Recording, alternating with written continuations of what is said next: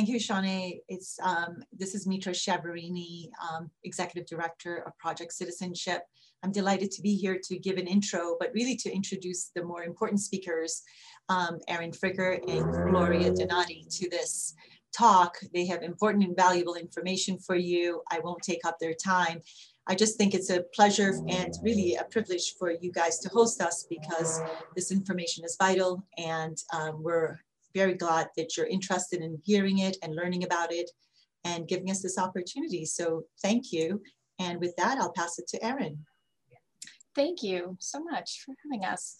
So today's presentation, we're going to talk about naturalization interview advocacy for specifically individuals with disabilities. So I'm going to talk for the first half of the presentation and then turn it over to Gloria. Overall, we're going to cover what is Project Citizenship, what is the naturalization process, what is this form N648 that disabled individuals can file, and then what would your role be at the interview as an advocate for one of these clients. So to start off, Project Citizenship is an organization whose mission is to ensure that individuals in Massachusetts understand and have access to the path to citizenship. I'm an attorney, Gloria is an LLM, and we have 2 DOJ accredited representatives on staff. So there are 4 people who attend interviews and can submit G28s to USCIS. Since we started in 2014, we've submitted over 8,000 citizenship applications. About 10% of our caseload involves the population that we're talking about today, so individuals with disabilities. And we help, in general, a lot of low-income clients. About 70% of our clients qualify for fee waivers. Occasionally, we're involved in litigation, but for the most part, we are helping individuals with forms assistance, helping them file for naturalization. So big picture, there's over 9 million immigrants who are eligible for citizenship according to DHS, and 210,000 of those individuals live in Massachusetts. Yet only 10% of that population succeeds at becoming a citizen each year. The reason is there are a lot of obstacles to citizenship. The first and most important one, I think, is the ability to speak English. Right now, it costs $725 to apply for citizenship unless one gets a fee waiver. The application is 20 pages long. It involves going into a government office and taking an exam in front of a government official. So it can be a scary process to embark on because of both the exam and actually going to a government agency. Right now, the average processing time in Boston and Lawrence field offices are 6 to 13 months. So it takes a considerable amount of time as well. So our model is to try to focus on this one narrow area of immigration law and be really good at it. We have a high volume operation and have a lot of expertise in helping people apply for citizenship. And we think it's really important. Individuals can travel more freely. They can apply for more family members to come join them, and they can vote. And it's the only way to guarantee that somebody can't be removed in the future. So the naturalization process itself, we help individuals complete the N400 application and a fee waiver if they're eligible to file for a fee waiver. Then months later, the applicant is interviewed by USCIS. And so during that interview, it's a government officer, a DHS officer, reviews the 20-page N400 with the client. And the applicant has to demonstrate their knowledge of both English and civics. Naturalization applicants are tested on their ability to speak, read, and write in English. So they must successfully read one of 3 sentences. On this slide is a couple of examples of the sentences that they're asked to read. They must also successfully write one of 3 sentences in English. So illiterate clients who can speak English run into difficulties with this requirement. The applicant must be able to have a basic conversation with the officer in English to go over the 20-page application. That involves some simple questions. What is your address? What is your name? What is your date of birth? And it involves some really complicated legalese questions. Have you ever claimed to be a US citizen? Have you ever been detained by any law enforcement officer for any reason? The civics requirements, applicants have to study from a list of 100 questions. At the interview, they're asked 10 and they have to answer 6 correctly. There are some examples on this slide. Applicants who are 65 years of age or older and who have been permanent residents for more than 20 years, they study from a reduced pool of only 20 questions and the 20 easier questions. And so their civics test is considered a little bit simpler. Finally, applicants have to take an oath of allegiance to the United States. That's what happens at their oath ceremony day. So the day they become a citizen, they have to raise their right hand and state that they support the US Constitution and laws of the United States, that they would be willing to bear arms on behalf of the United States or perform non-combatant service or work of national importance if it were required by law.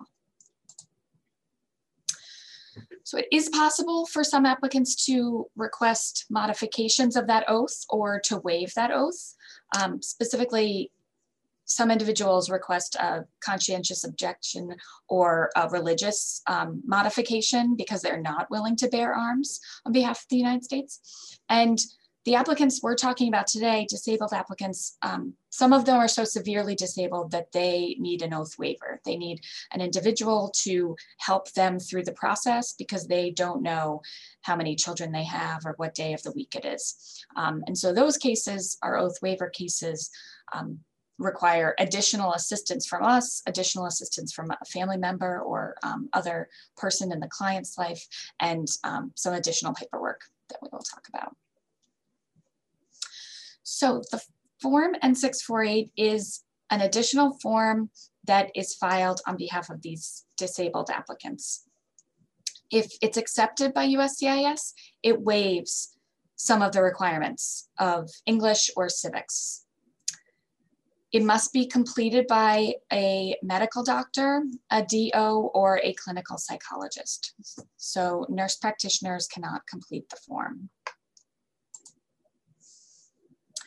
It needs to be done at the same time as the N400. The two forms are submitted together.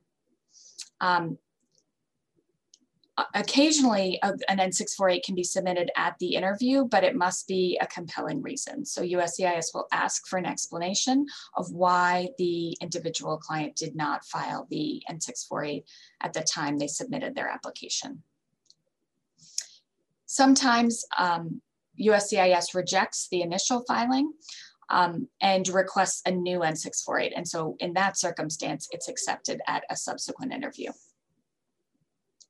in response to a continuous notice.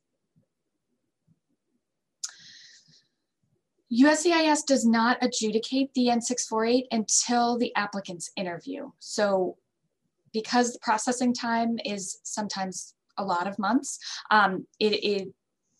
a lot of time passes between when the N648 is filled out by the medical professional and when it's actually adjudicated and the individual gets an answer about whether it's going to be accepted. If it's not accepted at the first interview, every naturalization applicant gets 2 chances. So they will get a second interview where they can bring a new N648 filled out by a medical professional. If it's denied again and the applicant can't pass the English or civics test, their N400 is denied. So if they did not get a fee waiver, they're out $725. If they did get a fee waiver, or either way, they're out that time. So they have to start the whole process again if they want to pursue naturalization. So who is eligible to file an N648 form? The applicant has to have medical diagnosis that makes it unable for them to learn to read, write, speak in English, or to learn civics. So some examples that we help clients with are diagnosed with Alzheimer's or other forms of dementia, cognitive impairments, and also illnesses or impairments that make it impossible to study. So occasionally we have clients who are undergoing chemotherapy that makes them unable to study sufficiently. So one example that we get asked a lot is what condition would be acceptable for an N648. So we have forms that have these diagnoses that come into our office all the time. In general, dementia and major depressive disorder would be sufficient, and Down syndrome would be sufficient. High blood pressure is probably not a reason. The doctor is probably not going to be able to connect high blood pressure alone to an inability to learn English or civics. So an individual's illiteracy or lack of education is not a sufficient reason to make somebody have a diagnosis that makes them unable to learn. In addition, just old age is not a reason for an N648. So the doctor has to connect the diagnosis to an inability to learn English or civics. Even though logically, if the person didn't learn to read or write in their native language, it would be much harder at an advanced age to learn to read or write. USCIS does not accept illiteracy or age or lack of education as sufficient diagnoses. There are age exemptions that can help some individuals. So some individuals are exempt from the English requirement because of their advanced age in combination with their time in the United States. So if a person is over 50 years old and they've had their green card for more than 20 years, they can do the entire process in their native language. The same is true for people who are over 55 and have had their green card for over 15 years. They are still required to take the civics portion of the exam in their native language. So some clients that we encounter are, it can be just easier to wait until this time period is relevant for them rather than pursue an N648 because it can require some revisions with the doctor and that can take a lot of time and be a lot of trouble for the client to consistently be asking for the doctor to fix things on the forms. But a lot of clients have come to the United States late in life. And so they are not going to have the number of years with a green card. It's not realistic to wait until they have more than 20 or more than 15 years for their green card. Individuals who just need an accommodation, an N648 is not appropriate for those clients. So if a person can take the test, even though with an accommodation for blindness or with an accommodation for deafness, then they need to do a separate request for just that accommodation. They don't need a doctor to fill out the form.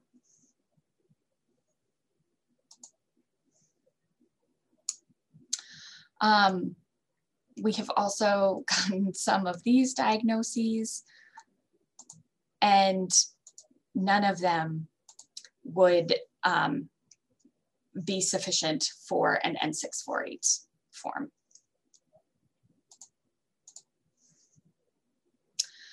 So as I mentioned, there is a segment of the disabled client population that we're talking about that actually requires an oath waiver.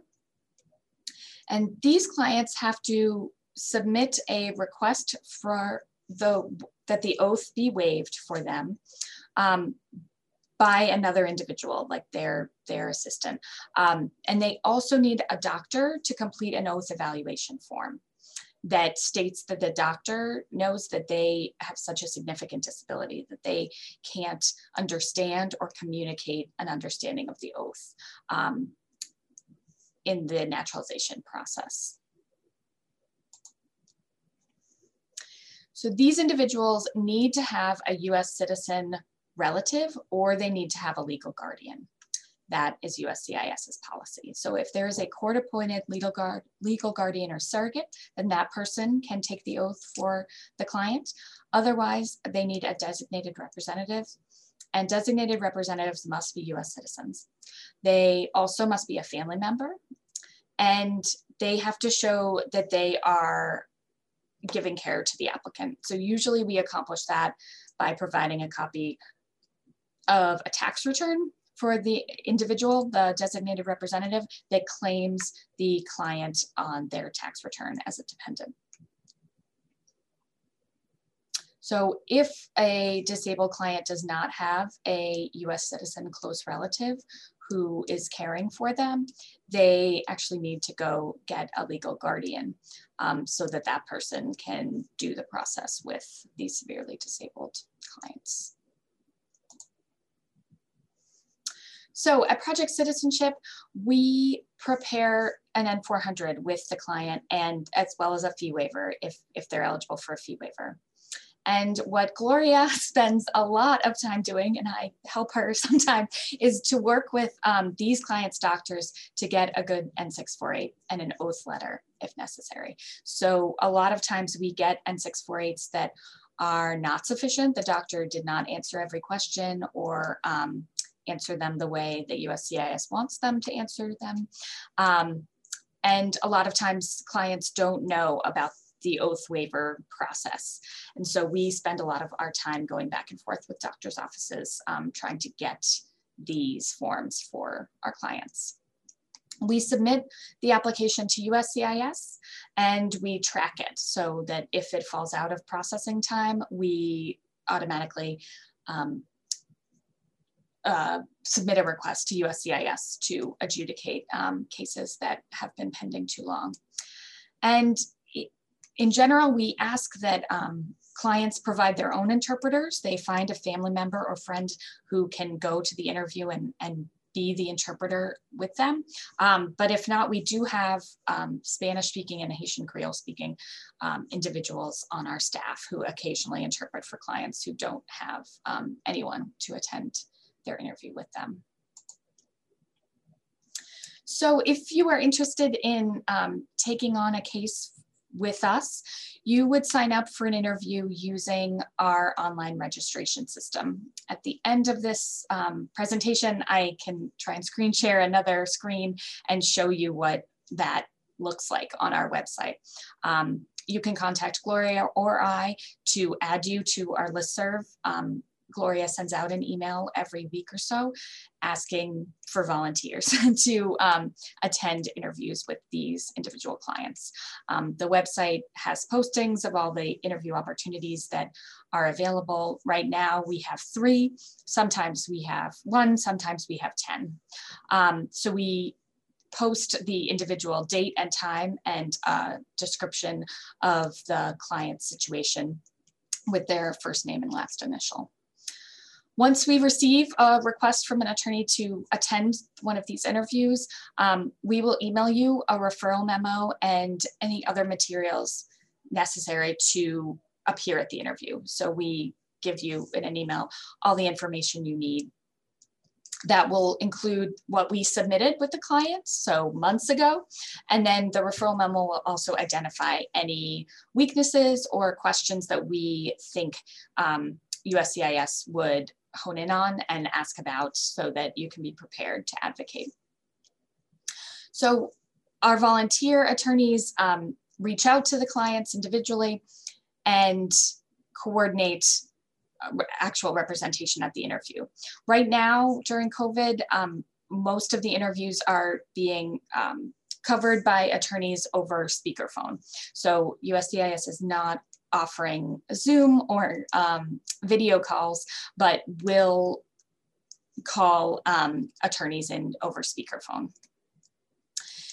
We have a lot of materials about, including this training, about how officers should handle N648 cases. And so the job of the advocate is to observe what happens and also object when officers step out of bounds or asking for inappropriate information or additional documents that they don't need to adjudicate the case. At the end of the interview, it's helpful to explain to the client, because these clients by definition do not speak English. So they may not understand what happened at the interview if there was extensive debate and discussion about the N648. Occasionally, some additional issues arise at the interview. USCIS needs a criminal docket or a marriage certificate that they don't have. So it's helpful for the attorney to just be there as an overall observer and can go over any things that may have gotten lost in the moment of the interview. Then we ask that you report back to us what happened. If the N648 was not accepted, we want to know why, so we can help fix the N648 if possible to submit at the re-interview. So I am going to turn this over to Gloria. Hello, everyone. So what is a good N648? A good N648 is completed. All the sections of the form, the relevant sections of the form, are completed by the doctor in a clear and legible way.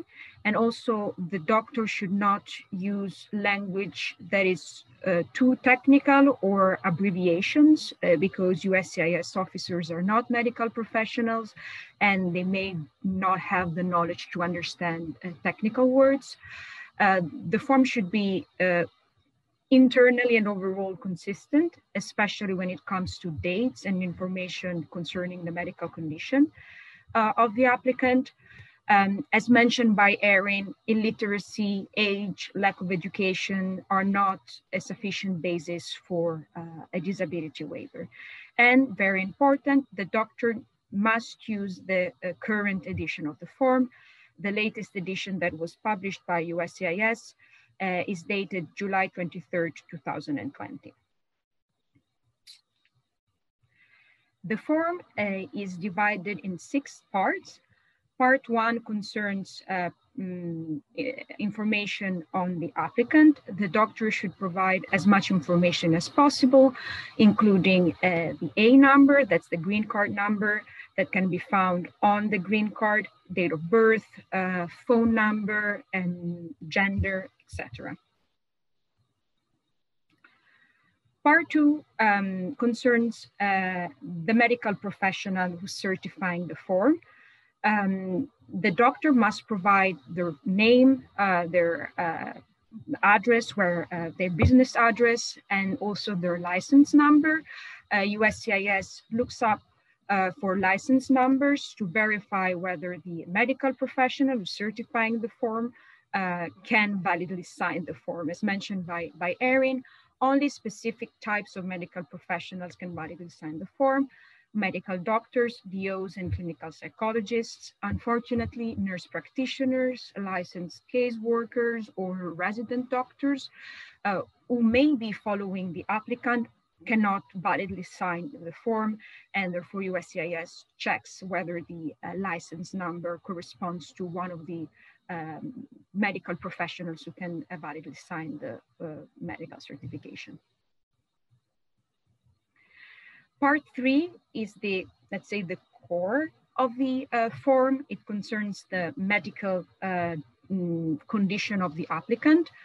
In question 1, the doctor must provide the name of the condition and the relevant DSM or ICD code. Those are codes that identify a specific medical condition. And this question is very important because the remainder of the form asks for details about all the conditions and each condition that has been listed in question 1 by the doctor. Question 2 asks for a general description of each medical conditions in simple terms. The doctor should not refer specifically to the patient, but should provide a basic description of the condition. And then in question 3, identify when the condition first began. And in question 4, when each condition was first diagnosed by the medical professional. In question 5, the doctor must explain what caused each disability. Sometimes doctors are unable to identify the cause of the condition. For example, they may not know what caused dementia, if the patient was diagnosed with dementia, and therefore they can answer that the cause of the condition is unknown, and that should be an acceptable answer for USCIS. In question 6, the doctor must list all the clinical methods that were used to diagnose the conditions listed in question 1. There's no pre-approved list of medical conditions, meaning that USCIS must accept whatever clinical method or lab method the doctor used to diagnose those conditions. And therefore, the doctor can perform specific tests, for example, the Montreal Cognitive Assessment to diagnose the patient with dementia, but the doctor can also refer to an analysis of medical records, the medical history of the applicant, or also discussions with family members. Question 7 is one of the new questions introduced with the new edition of the form, the edition that was published in 2020. And here the doctor has to explain what's the level of severity of each condition and the basis of their assessment. We do not have a lot of adjudications on this specific question because this is one of the new questions and introduced by the recent edition of the form. In general, descriptions of the symptoms of the applicant or specifically a specific reference to the level of severity should be sufficient, as in the examples in the slides. Question 8 is again one of the new questions of the form, and here the doctor has to explain how the conditions or the condition affects the applicant's life, and they should also focus on their impact on the applicant's ability to learn English or civics. The doctor can explain that the disability of the patient prevents them from obtaining a regular employment, or could state that the patient's dementia prevents them from carrying out activities of daily living, and therefore they need support from their family to perform, activities such as cooking, cleaning the house, etc. In question 9 and question 10, the doctor should explain if and why the condition is expected to last over 12 months. If the condition will not last 12 months, then the applicant will not qualify for a waiver. In question 11, the doctor should clarify whether the conditions were caused by the illegal use of drugs. If the patient at a certain point used drugs and the use of drugs caused the impairment or the disability, the applicant will not qualify for a disability waiver. Question 13 is the most important question of the form. We answers sometimes of the doctors are not clear enough, and we find most of the problems with regards to this specific question. In this question, the doctor has to explain to establish a nexus between the medical conditions and the patient's inability to learn English and civics. And we recommend doctors to structure their answer in 3 parts. First, they should restate what the condition is and what the symptoms are. And then they should explain how the patient's symptoms make the patient unable to learn English and civics. thus establishing that nexus between the disability and the inability to meet the English and civics requirements. And in the last part, they should affirmatively state that the applicant is unable to take the test. The threshold is always inability, so words such as, or answers explaining that it would be difficult for the applicant to learn English may lead to a denial of the medical certificate. Here we have two examples of an answer that was not considered sufficient and of an answer that is sufficient for a diagnosis of Down syndrome. In the first example, you can see that the doctor did not provide sufficient information. The doctor simply stated that because of Down syndrome, the applicant is unable to learn English and civics, but did not create that connection between the disability and the inability to learn English or civics. In the second example, you see how the doctor structured his answer by following this three-part model. First, the doctor stated what the condition is. Then the doctor described what the symptoms are and how these symptoms prevent the applicant from learning English and civics. His memory is deficient, is only capable of performing simple daily activities. And in the last part, the doctor stated that the applicant is unable to learn a new language and US history and civics. In question 13, the doctor has to check. You have an example of question 14 at the bottom of the page, and you see that there are several boxes and the doctor has to check whatever applies. And so if the applicant speaks English, but is unable to learn civics because of a memory issue, then the doctor would have to check the last box of question 13, asking for an exemption from the US and civics portion of the test. And of course, this answer has to be consistent with question 13. In question 15, the doctor has to explain when they first examine the patient for the condition listed in question 1. And in question 16, they have to explain when they last visited the patient for that condition. If the patient only visited if the doctor only visited the patient once, then they do not have to answer the question. They could simply state that an A in the answer.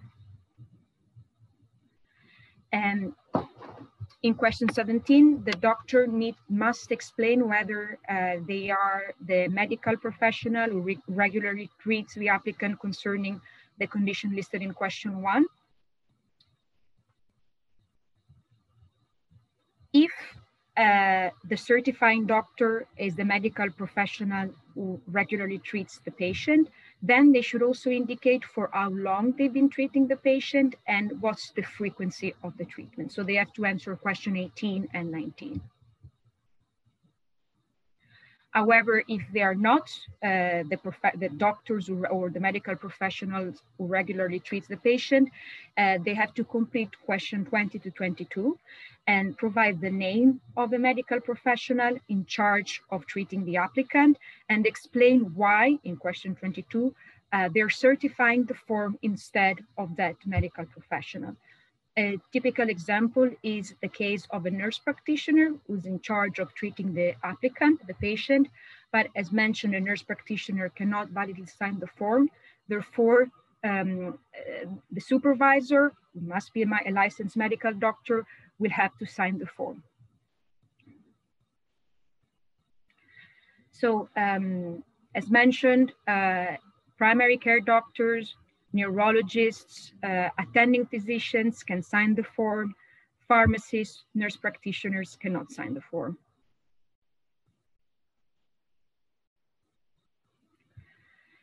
In question 23, the medical professional must clarify whether an interpreter was used during the examination or not. If yes, they need to complete part 4. If no, if that was not the case, they can skip part 4. Part 4, in part 4, the doctor must provide information on the interpreter that assisted during the examination of the applicant by interpreting from English to the native language or to a language that the patient speaks and understands. If the interpreter was physically present during the examination, they should sign the form in question 7. However, if they were not physically present, and that happens more and more due to COVID, and they interpreted over the form, over the phone, question 8 to 10 must be completed by the doctor.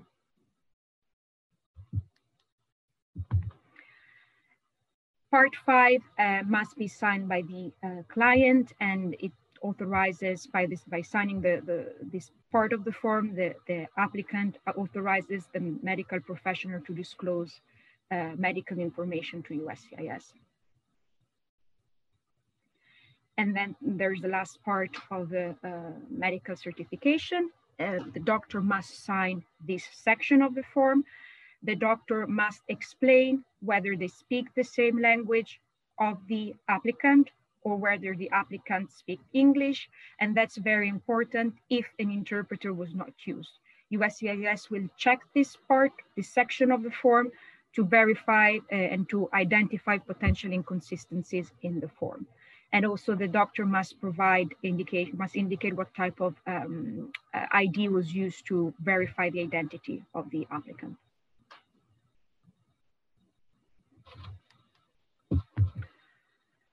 So what are the most common issues that lead to a denial of the medical certificate, of this medical certification? Typos.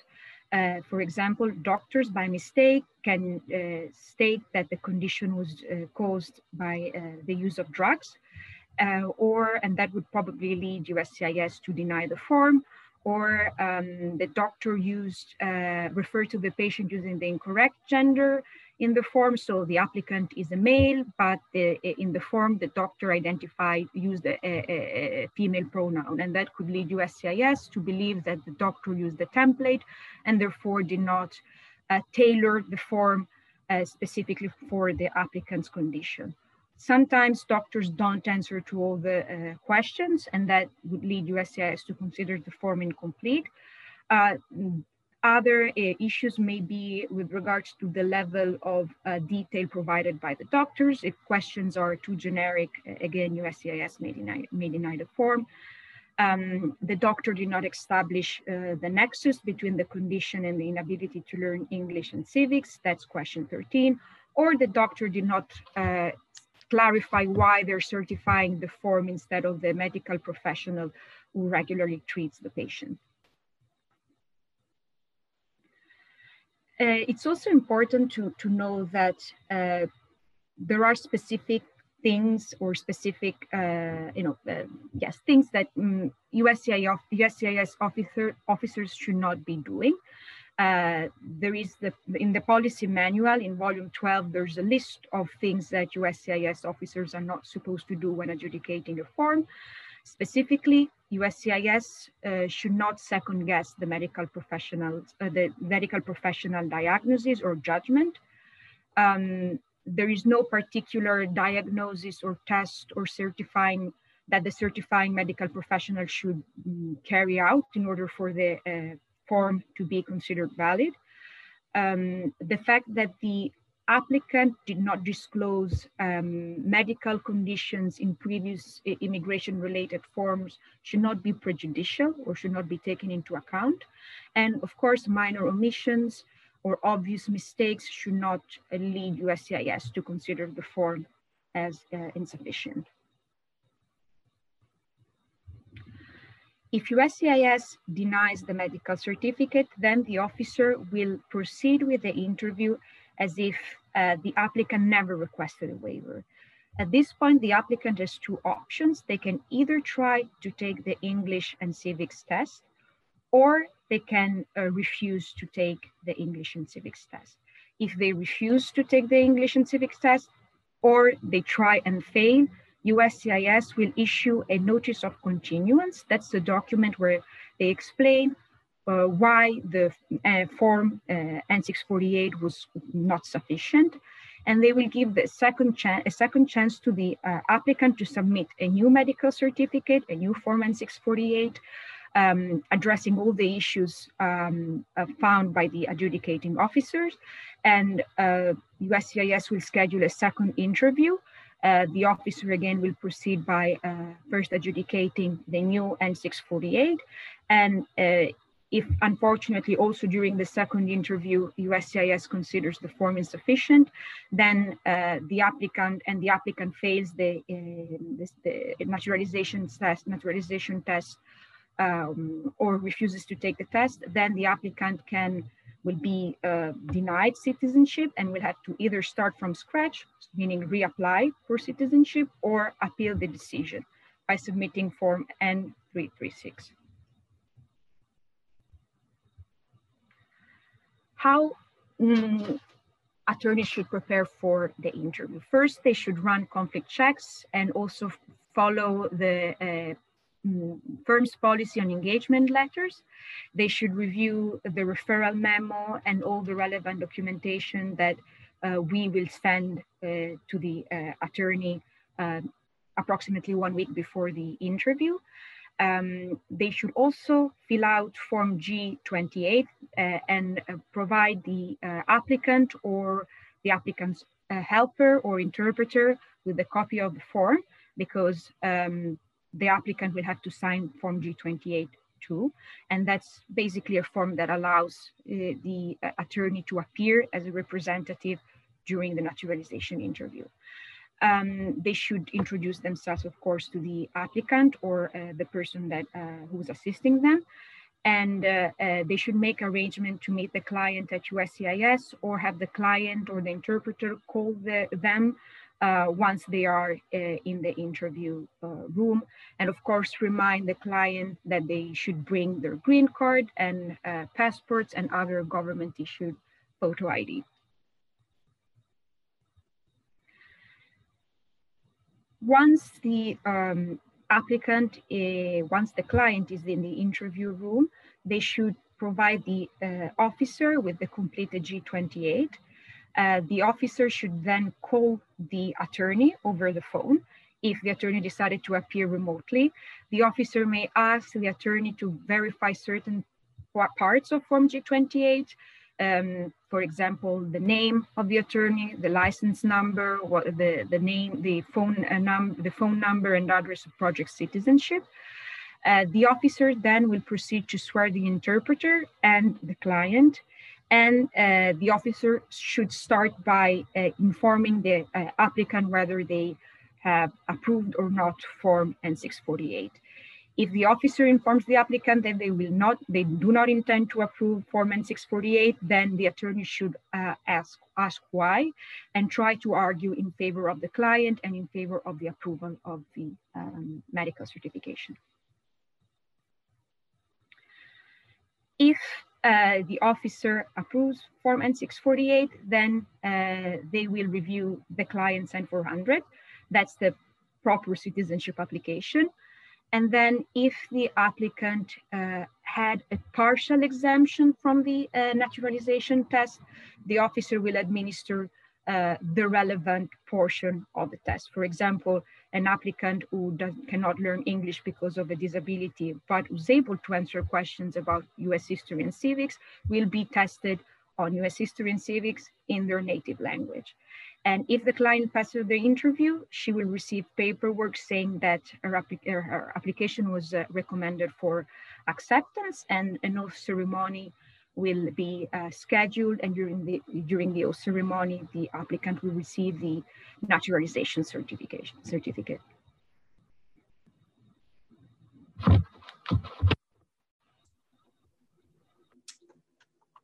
Thank you, Gloria. I'm going to try to share my new screen to show you what the volunteer website looks like.